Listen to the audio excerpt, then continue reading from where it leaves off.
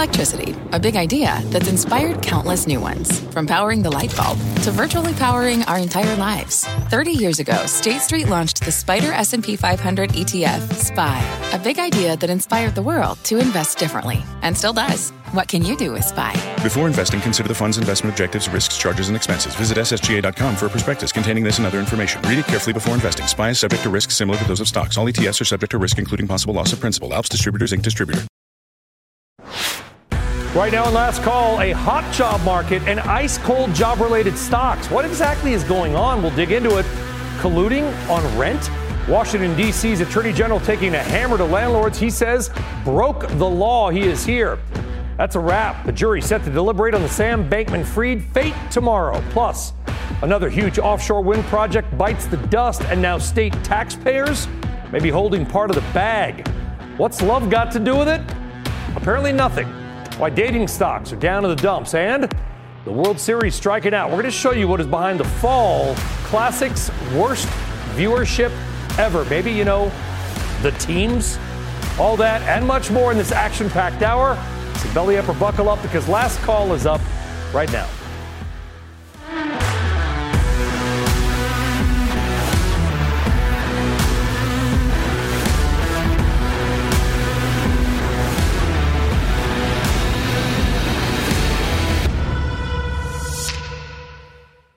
Well, good evening here. Good afternoon out west. I am Brian Sullivan. All of that ahead. But first up on Last Call, a big day in D.C. The Federal Reserve not raising interest rates again. This is now only the second time in 13 meetings where they have not raised the base level borrowing cost. Stocks liking the news and maybe hoping all rate hikes are done. Here's Fed Chair Jay Powell earlier today. We understand the hardship that high inflation is causing, and we remain strongly committed to bringing inflation back down to our 2% goal. Given how far we have come, along with the uncertainties and risks we face, the committee is proceeding carefully. But in the fast-paced world of Wall Street, that's already now in the past. The only question that matters is what's going to happen going forward. Let's bring in our panel. Fundstrat Global Advisors Managing Partner, Mr. Tom Lee, and Senior VP at Morgan Stanley Private Wealth Management, Caterina Simonetti. Caterina and Tom, thank you both for joining us. Caterina, the market seemed to like it, didn't love it, sort of a strong like, if you will. Should it have, or did we misread it somehow from the Fed today? Well, Brian, today's pause by Federal Reserve was highly anticipated by the market. Rates on bonds have been going up for the last couple of months. So in essence, the bond market has been doing Fed's job. And in their statement today, the Fed did mention the tightening credit and financial environment, which pushes the cost of borrowing both on credit cards and on mortgages and, of course, on corporate loans, and is having a profound effect on the corporate and consumer confidence. And it's only the matter of time that is going to be translated into earnings. And while Fed might be done raising rates, we're not quite at the point where they're ready to cut yet. And this means that this narrative of higher for longer might be here to stay. Tom, if the Fed is, or the bond market is doing the Fed's job, then what is the Fed's job? Like if the bond market is moving yields around, why has the Fed, until today, continued to aggressively raise rates? If to Caterina's point, the bond market knew this was going to be the path. Well, I think today might have been the first press conference where the Fed is shifting away from data dependence. Because explain. Well, a couple things came up. One was a question about, hey, you missed inflation expectations jumped, and Powell was quick to dismiss it and saying, look, a lot of other surveys show inflation's in a good place, expectations. And then the question came up about, above average growth. If the Fed was data dependent, they'd be wanting to sort of push that down, but they said they can see labor supply dynamics driving that. And thirdly, they noted progress on the PCE report from last month.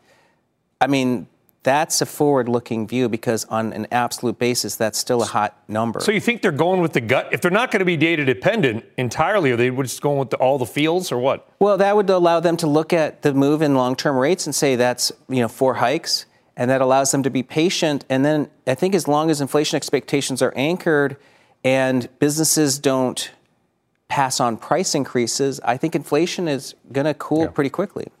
Katerina, in 1994, the Federal Reserve raised interest rates 2.5%. We call it 250 basis points in the biz. And in 95, the Dow had one of its best years ever, rising 33%. A lot of worries about the economy right now, and have been, by the way, for about two years, and they've been wrong. Are you anticipating a strong stock market going forward? Well, Brian, I agree with Tom. We have to look at the Fed's action and figure out how much of it is actually data dependency and how much of it is just them buying time and going with this narrative, just giving their policy time to work and hoping that inflation is going to actually come down to the levels that they're looking for without pushing us into the economic recession. But meanwhile, we see higher interest rate affecting the potential earnings and narrowing the margins and are making it difficult to be excited about the fourth quarter rally. And as a matter of fact, our outlook for the next year is becoming a little bit less optimistic as the risks of the stock market are skewed to the negative. So we're telling clients to stay defensive. But you wouldn't call yourself bearish, would you? Just kind of... Not quite. I would call it being defensive, excited about cash, excited about bonds, and looking at the sectors of the stock market that are positioned for growth, which might not be the sectors that performed well, like industrials, financials, energy, and healthcare. Tom, are you still bullish? Yeah. Okay.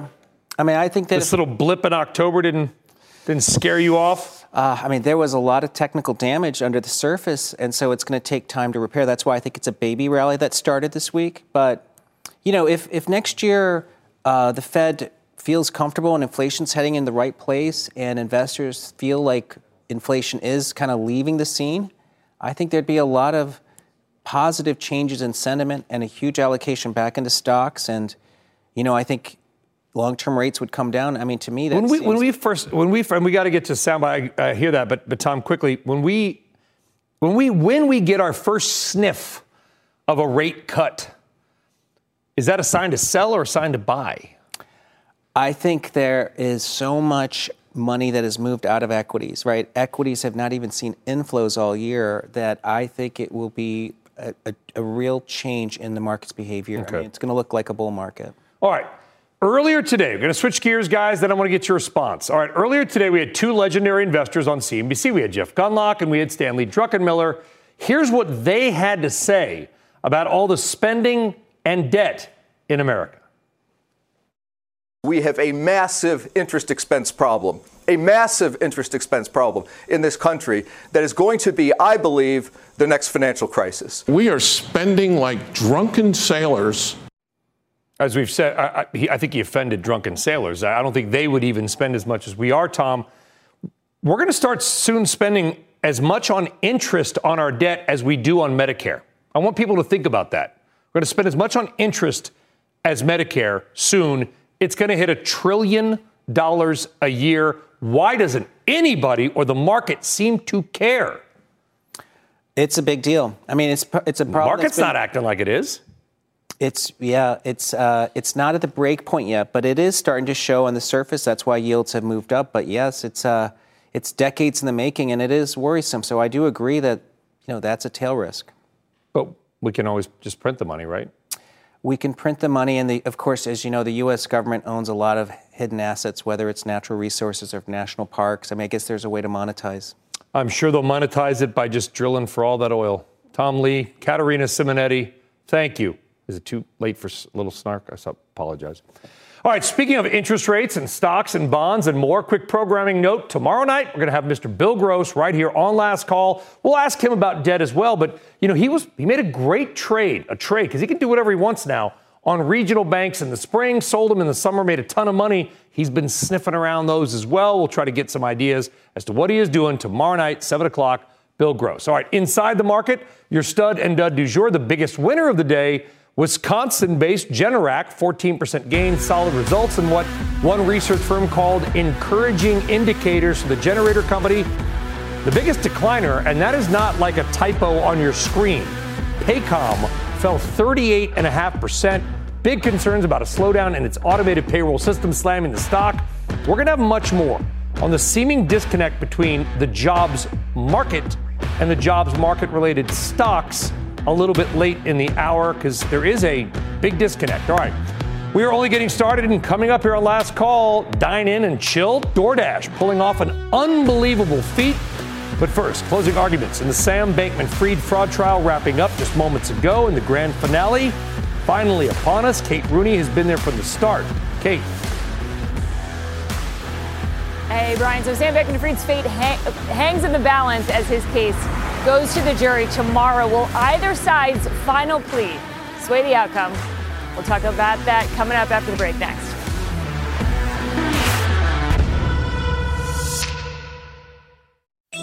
CNBC has quick and easy to understand business news updates at the open, midday, and close every weekday. Markets, money, and more from Wall Street to Main Street. I'm CNBC's Jessica Ettinger. Follow and listen to CNBC Business News Updates wherever you get your podcasts.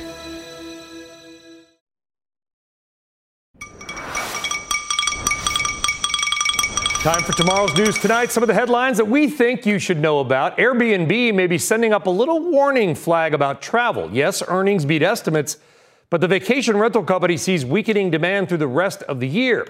Airbnb also said it's trying to make its stays more affordable. Many people have been complaining about higher fees, cleaning, and other charges. Shares are lower right now, but they are still higher on the year. Along those lines, listen to this. DoorDash just reporting its best quarter ever. Apparently is just DoorDash and chilling. And here's an RBI. People are ordering more from DoorDash now than at the height of the pandemic. And it's not just like hot food. It is also grocery. Grocery, a growing part of their business. And DoorDash shares are taking off after hours, up just about 8%. And finally tonight, the trial of Sam Bankman-Fried nearly over. Bankman-Fried's defense attorneys and government prosecutors have made their final pitches to the 12 jurors, and the defense just wrapped their arguments. Let's get more on it. Kate Rooney has been in the courtroom since it began and joins us now. Kate. Hi, Brian. So we heard about two vastly different versions of Sam Bankman-Fried during closing arguments today.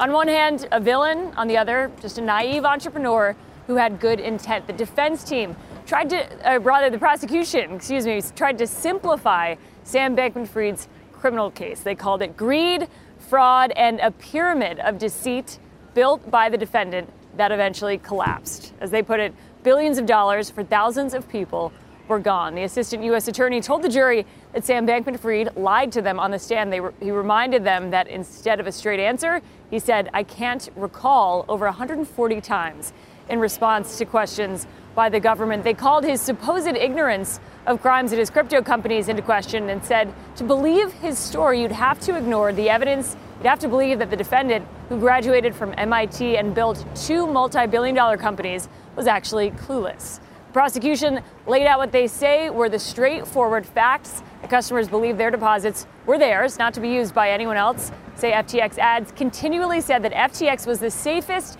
and easiest way to buy cryptocurrency and that $10 billion was missing. What is in dispute, they say, is whether the defendant knew that taking money was wrong. They say that he did know. They pointed to documents and testimony from some of his former top executives as proof. They claim he gambled with customer funds and then doubled down on bets, even when he knew he was in a multi-billion-dollar hole. Bankman-Fried's lawyers, the defense, meanwhile, painting an entirely different story. They say he was acting in good faith. It's not a crime to have bad risk management or to run a company into the ground.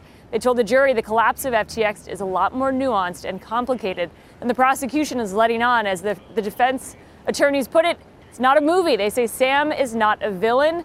Bankman-Fried, he got emotional at the end of closing arguments. He stopped short of crying, but was visibly upset. The arguments cap off a month-long trial so far. He has pleaded not guilty to 7 counts of criminal fraud and conspiracy. Jury deliberations could begin tomorrow. Brian, back to you. And given the complexity of the case, Kate, I'm assuming those deliberations, they may not, but those deliberations could go on for a long time. They could, and the jury will hear the charges. The judge will have to read out the charges tomorrow. We'll also get a rebuttal, by the way, from the prosecution. The defense went, but the government side really gets the last word. It could go quickly, as soon as a couple hours, or we could see more weeks of this. It's really hard to say, and legal experts say that it actually has nothing to do with the complexity of the case. Usually it's kind of up to the personality of the jurors and how hard they want to think about this, or if they're trying to get out before the weekend. So there's a lot of factors that go into this. It's a very hard thing to predict how long it'll take to get a verdict. All right, Kate Rooney on it. Kate, thank you very much. All right, by the way, speaking of crypto, another programming note.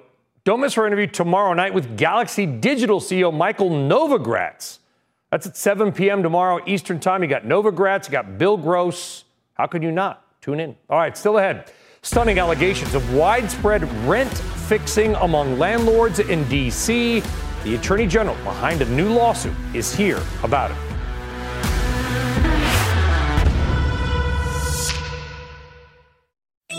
CNBC has quick and easy to understand business news updates at the open, midday, and close every weekday. Markets, money, and more from Wall Street to Main Street. I'm CNBC's Jessica Ettinger. Follow and listen to CNBC Business News Updates wherever you get your podcasts.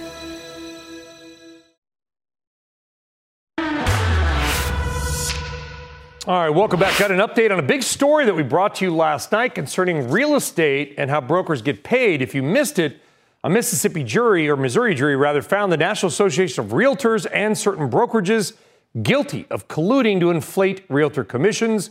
That jury awarding nearly $1.8 billion in damages. Real estate stocks fell on the news, including Zillow. Now, important to note, Zillow is not a party in the lawsuit or any others.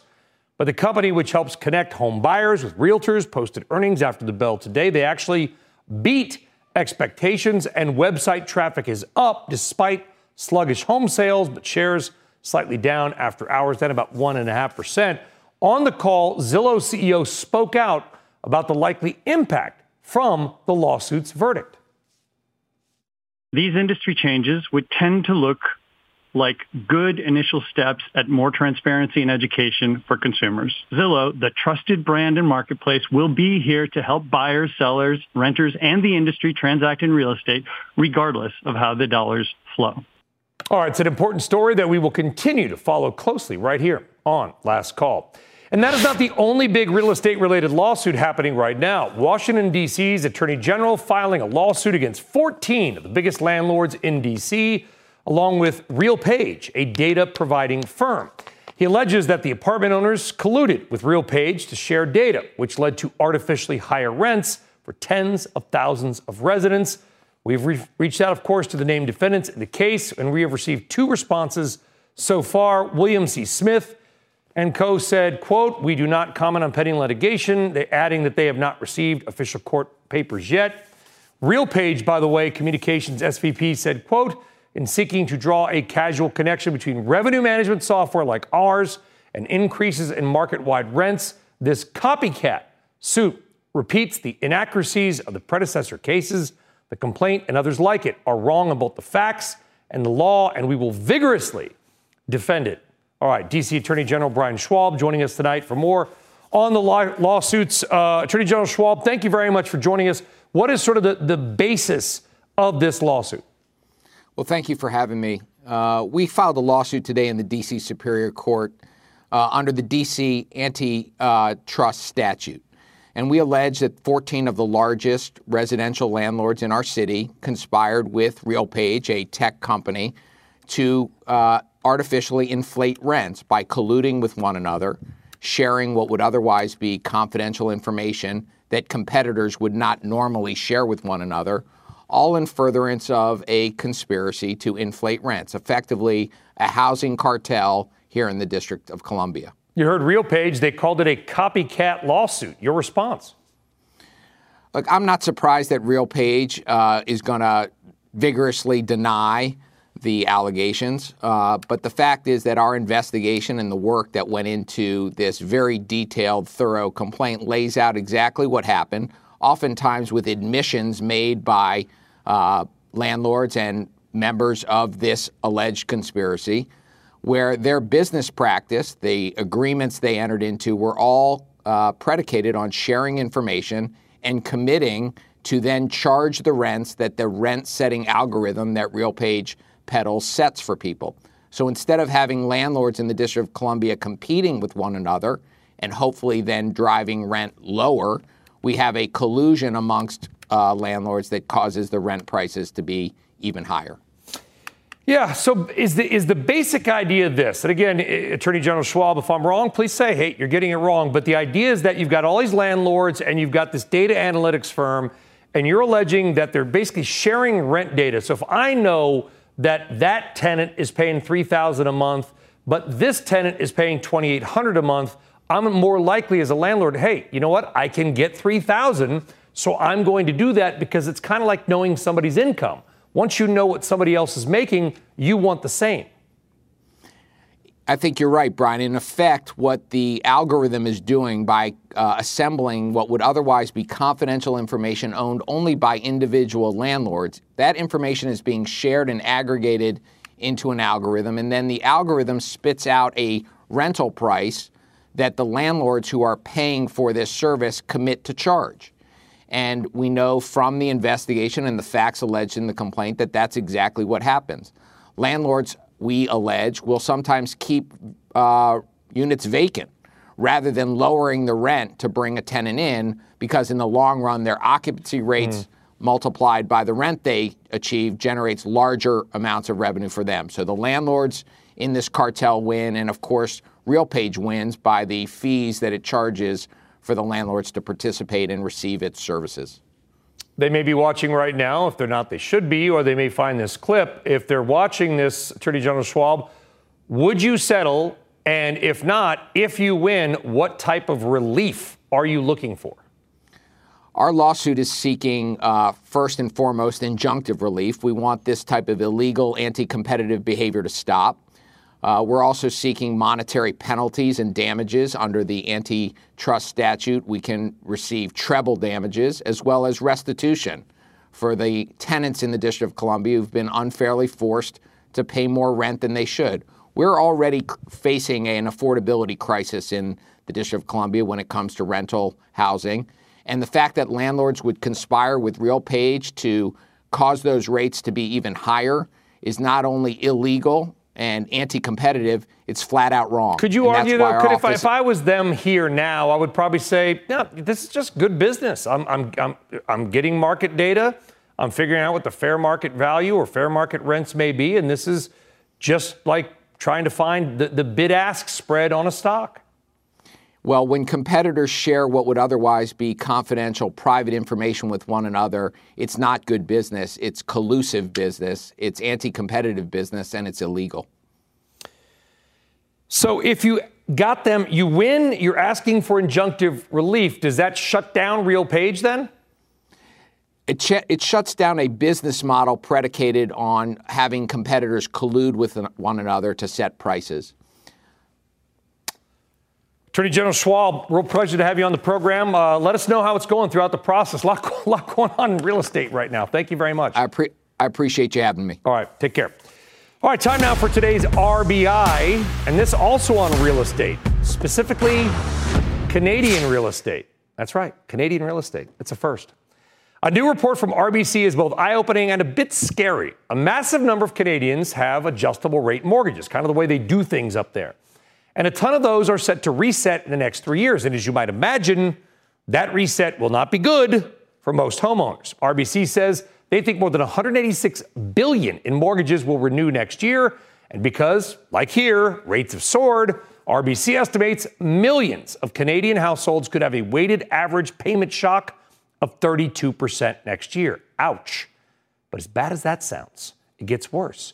Because unless something changes, fiscal 2026 renewals could have even more variable rate mortgages going up, in part because 2021 was a hot year to buy or refi a home. You have a 5-year arm. And so homeowners resetting in 2026 up there in Sarnia and Guelph could face a 48% jump in their monthly payment. Can you imagine your monthly mortgage payment going up 30, 40, or even close to 50% overnight? We're talking millions of people. Now, according to a Canadian housing authority, 53% of home buyers or loan renewers in the second half of 21 went for adjustable rate loans. And so you may ask, why? When most Americans have fixed rate mortgages, we all refied into them, right? Well, because most Canadian buyers do ARMs. Sometimes it's their only option. And others were enticed with big discounts on those adjustable rate loans to make them look even lower cost. Basically, they were offered and took discounts to go into an ARM as opposed to a different kind of loan. And now millions of homeowners up there in Canada are finding out those discounts likely just weren't worth it. Maybe a tough love lesson from our friends up north. Random, but expensive for them. All right, on deck. The hits keep on coming. 2 big new warning signs from solar and wind, and why the governor of New Jersey is out of his mind, angry right now.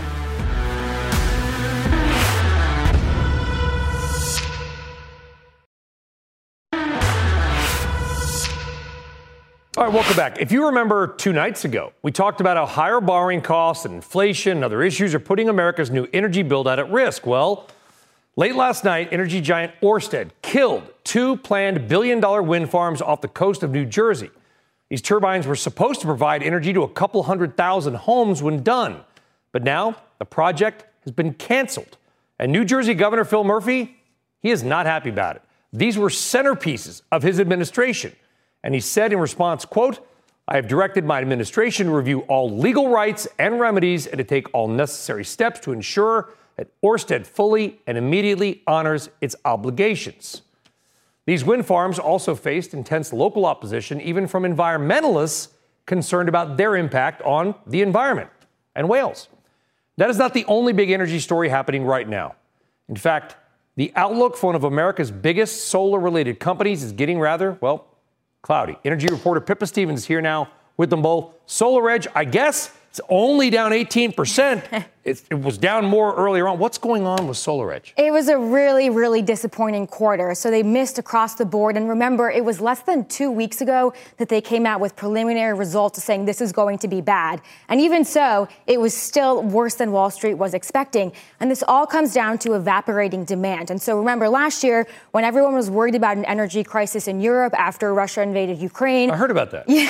and as you've been talking about, everyone was worried about that crisis that now really is kind of on the back burner thanks to their storage tanks being very full and that worry no longer being front and center. And so SolarEdge and solar companies were planning for this massive amount of demand that they saw last year to continue into 2023. It hasn't. And so what's happening is that distributors have all this excess inventory. And so they're trying to destock that, trying to get rid of that. And so they're not placing new orders with SolarEdge. As a result, for Q4, they expect their revenue to be between $300 and $350 million. Wall Street was looking for 688.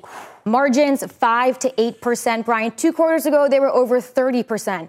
So this is just a really, really disappointing. It's like telling your parents you're coming home with a C and coming home with an F minus.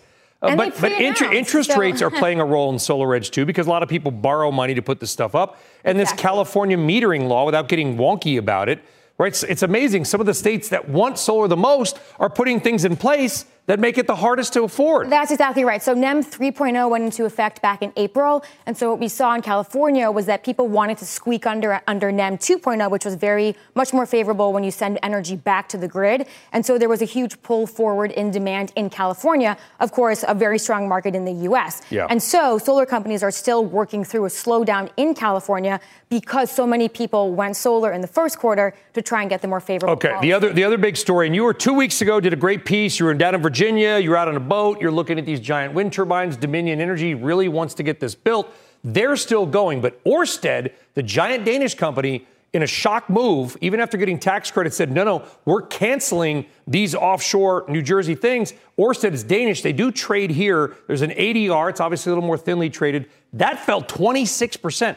We're not talking about some tiny company. Ørsted, I believe, Pippa, is the biggest wind producer or one of in the world. And backed by the Danish government. And so the question becomes, that's a backing.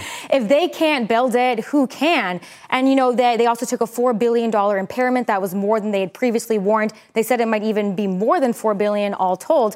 And it just goes to show that, in the U.S., the industry is much more nascent than in other places. And so we just don't have that infrastructure, which means the cost of these projects has completely been reset. It does beg the question, did people think rates were going to be zero for forever? Because all of these contracts and these projects hinged a couple of years ago on a very different... Cheap, as I tweeted out, or X'd out, whatever they call it, cheap money or free money, 0% interest rates can mask a lot of problems. And these projects are so spectacularly expensive, and they're all done with borrowed money, that if you now got to pay 5 and 6%, you're in trouble. Unless you get a giant rate hike on your customer base, I assume. But why was that not worked into the contracts is the question, because it seems like that could have been something that potentially would have been avoided. But I think we're also seeing a lot of issues in terms of the equipment itself. So it sounds silly, but one problem is that there aren't enough vessels. There's only a few vessels that can actually install these projects. They go between Europe and the U.S. And so there's a big backlog. And, you sign up for that vessel to install your cables. If you get out of the queue, you have to go back to the beginning. It's many years out. And so Ørsted said that one of their New Jersey projects was going to be completed in 2028 because the vessel wased there. It literally couldn't get a ship. Yep. That's what it comes down to. I said ship. But, yeah, I mean, this is the problem. You're a first mover. You face all these challenges. Supply chain not there. The governor of New Jersey is welcome anytime on this show, because I know this is a centerpiece, and he's ticked off, and there's going to be a lawsuit. Pippa Stevens, thank you. All right, unlike new energy projects, the job market does remain hot, at least on paper. A report today showed there are still 9.6 million job openings in America, the unemployment rate below 4%, and there are now 4.5 million more people working than before the pandemic. All good signs. But is the market saying things may be about to change? Stocks in the payroll companies have not been doing well lately. I mean, we showed you earlier, Paycom got destroyed today, down 38.5%. Others like ADP and Paychex also lower. They're all also down on the year. And that is not all. Days ago, executive search firm Korn Ferry announced its plan to eliminate roughly 8% of its workforce, citing a, quote, challenging macroeconomic business environment. So the question is very simple. If the job market is so hot, why are these stocks, which theoretically reflect the job market, struggling? Let's take it now to QI Research CEO and Chief Strategist Danielle DiMartino Booth. Maybe the market is leading. Maybe the market is wrong. There is some disconnect here, though, Danielle. Wait, I'm sorry, Brian. Is the supposition here that the market's wrong and that the statisticians are right?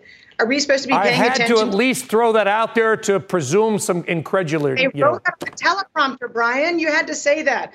Look, there are a lot of people who have been following the data for the last few months who haven't been able to square the circle between what the official statistics are telling us and what we're hearing on the ground, what we're seeing in the bankruptcy cycle. And now, for the first time, because I think this is really when you get the Warren Buffett, who's coming out of the tide, not that you want to know, naked, and what they look like. But right now, I think in the current earnings season, that we're learning that companies on the ground are just not seeing the job growth that's reflected in the official data.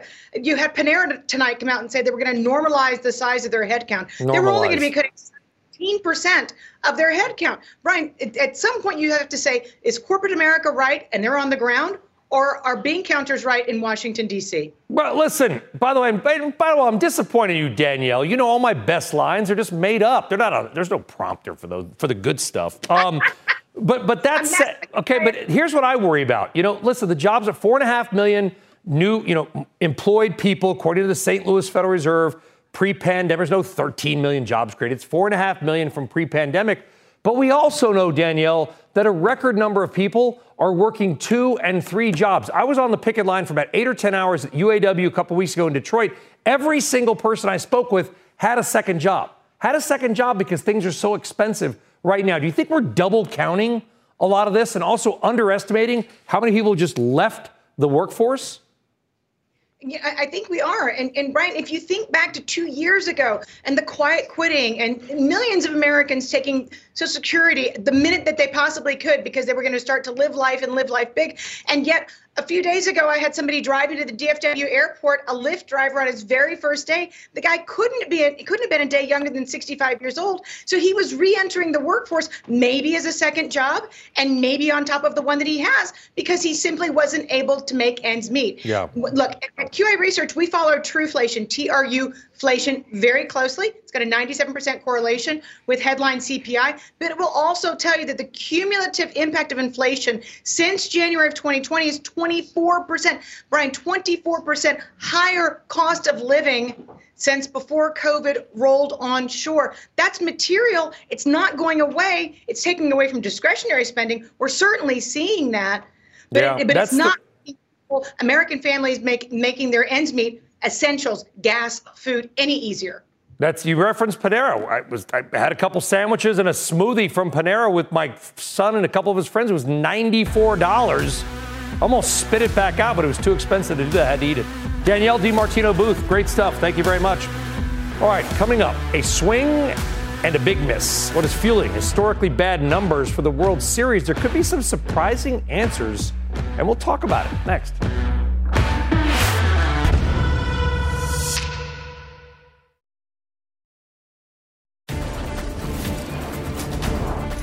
All right, welcome back. Some breaking news from the world of sports. Bobby Knight, legendary and often controversial Indiana Hoosiers basketball coach who won 3 NCAA championships, has died.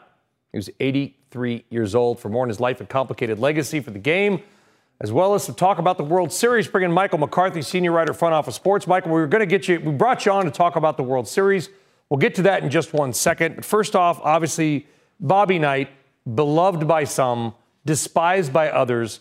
How do we define his legacy? Yeah, rest in peace, Coach. Truly one of the giants of American coaching. Sully, I don't think we've ever seen a coach who had such a mixture of ability and volatility. He could win 3 national titles and go undefeated. At the same time, he could make Parcells and Nick Saban look like Boy Scouts. So a truly complicated individual, but a giant individual in the world of sports. Yeah, and could throw a chair, but he could also win basketball games. All right, let's move on. And again, rest in peace. Let's move on to baseball. The World Series, the ratings have not been good. Okay, the numbers, 9.3 million for Game 1. That was the best. Then it was 8.1, 8.1, 8.48. They had to go up against Monday Night Football. I get that. But, I mean, is this just because it's the Rangers and Diamondbacks, or is this just symbolic of maybe a bigger problem that baseball still has?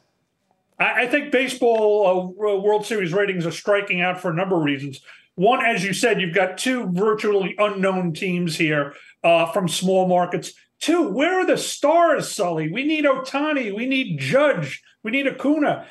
There's only one player on either one of these teams who has even had a top 20 best-selling jersey. So the lack of stars is certainly hurting this matchup. And then again, of course, as you mentioned, you go up against the NFL, you're going to get steamrolled. That's it.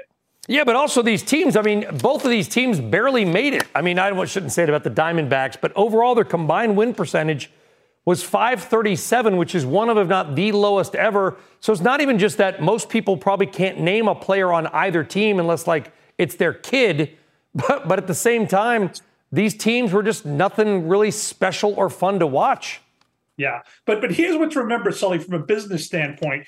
If the D-backs can win tonight and get this to 6 or 7 games, that will make MLB and Fox very happy because it'll make the advertisers very happy. But if the D-backs lose again tonight, this is tracking to be the least watched World Series of all time, even lower than the 2020 series in the bubble, which was played during the height of the COVID-19 pandemic. Yeah. Wow. Michael McCarthy, really appreciate you coming on and rolling with the news that Bobby Knight has passed away at 83. Michael, thank you. Thank you. All right.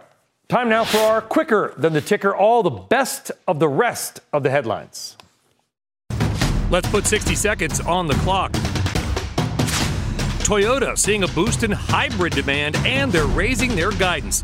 Company said quarterly profits more than doubled. It's also raising the wages of non-union factory workers on the heels of the UAW deal. Looking for a new job? LinkedIn Premium subscribers can now use an AI-powered job coach to help find their next gig. You can tell users they'd be good fit for the role and what skills are needed and answer questions. It's a buck wild time. A deer somehow running through a Noodles & Company restaurant during the lunch rush in, where else? Wisconsin. He got in through the window and made his exit out the back door. Nobody was hurt. The best state to live in this year? Wallet Hub says Massachusetts, New Jersey, second, and New Hampshire, third, based off a ranking of livability indicators, including affordability, the economy, and quality of life. Halloween's over and the holidays are here, at least according to some people. Starbucks and Dunkin' are unveiling their new holiday menus this week. And Mariah Carey's been defrosted. Take a look. It's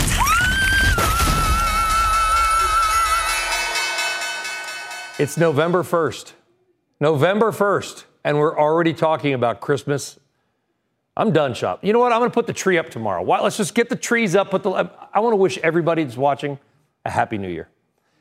All right, coming up, why investors are suddenly losing that love and feeling for online dating stocks. What is happening with dating? Apparently not much. And we'll talk about it next.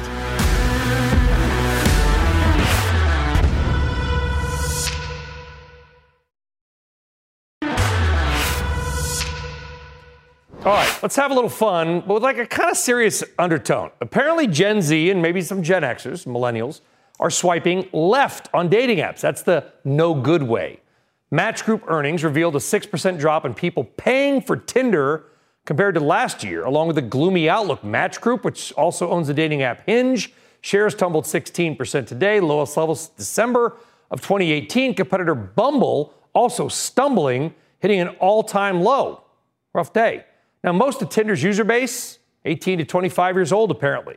So what exactly is driving younger people to hit the brakes on online dating, especially when it's cuffing season? We're joined by Lindsay Metzelaar. She is the host of We Met at Acme podcast about millennial dating in New York City. I'm assuming you're referring to the grocery store. Lindsay, I just learned what cuffing season, by the way, was today. I pretend I know, and I do not. But there's clearly something wrong with dating today. What is going on, or what is apparently not going on? Brian, it is very real. There is serious dating fatigue going on, which is just everyone is burnt out by it. They're matching, they're going back and forth, and the conversation never goes anywhere. No one actually asks for drinks, and it's burning people out. People are sick of it. Okay, so are you saying, well, of course, during the pandemic, a lot of cities locked down, some didn't, but a lot did, and those people couldn't do anything. So my guess is there was this kind of this mad rush to date. You're saying that we're just burned out. Yeah, I mean, the pandemic was great for dating apps. It was like there was no other place to meet. And now everyone's like, okay, been there, done that. And even if I pay for this dating app, I'm not really getting that much of a difference. So let me see who I can meet on Instagram. Let me see who I can meet on TikTok, or maybe even in real life. Yeah, what is that? IRL on IRL. Yeah, it's in real life. But maybe is there listen, these investors, we showed you the stocks, they're getting whacked, but let's take it out of the investor game for a little bit. Gasp, I did say that on CNBC. It sounds like you're saying this could actually be a positive IRL. Like not just swiping left or right, but can I buy you a drink? Right. I think it novel could be. Concept. So novel. Who would have thought that you could actually meet someone in person? But I think that's what we're seeing, is that way less people are wanting to invest in the dating apps when they can invest in their social life and, going to that happy hour, that holiday party at their office, and meeting people organically. Not at the office. Don't do it at the office. That's no, Lindsay. We got. If you're a guest, that's fine. So give us some. Yeah. Give us. And by the way, we always focus on Gen Z and the millennials. Okay, there's a lot of people I know that are on their, let's just call it second trip around the sun, if you know what I mean. They're single again. What's some advice that you could provide to the young and old out there alike in this time of? It is, I would imagine, a confusing time because of all this technology. It is confusing. My advice for however old you are, if you're dating, is to be a yes person. Say yes to that birthday party where you only know that person, one time. Say yes to all of the opportunities to going to that random event, that, joining that kickball team, whatever it is. You just never know who you're going to meet, and who maybe it won't be them, but they have a friend for you, or going to the dinner party. Just be a yes person. But go to the party. Don't just sit there. That's the idea. You got get on a plane, go to a friend's, go out, be out onto the world as an actual human being. Lindsay Metzelaar, great stuff. Thank you for the advice. Thanks, Brian. All right, speaking of love, do you know what happened 26 years ago tonight? One of the most popular movies of all time was made, and here's its world premiere.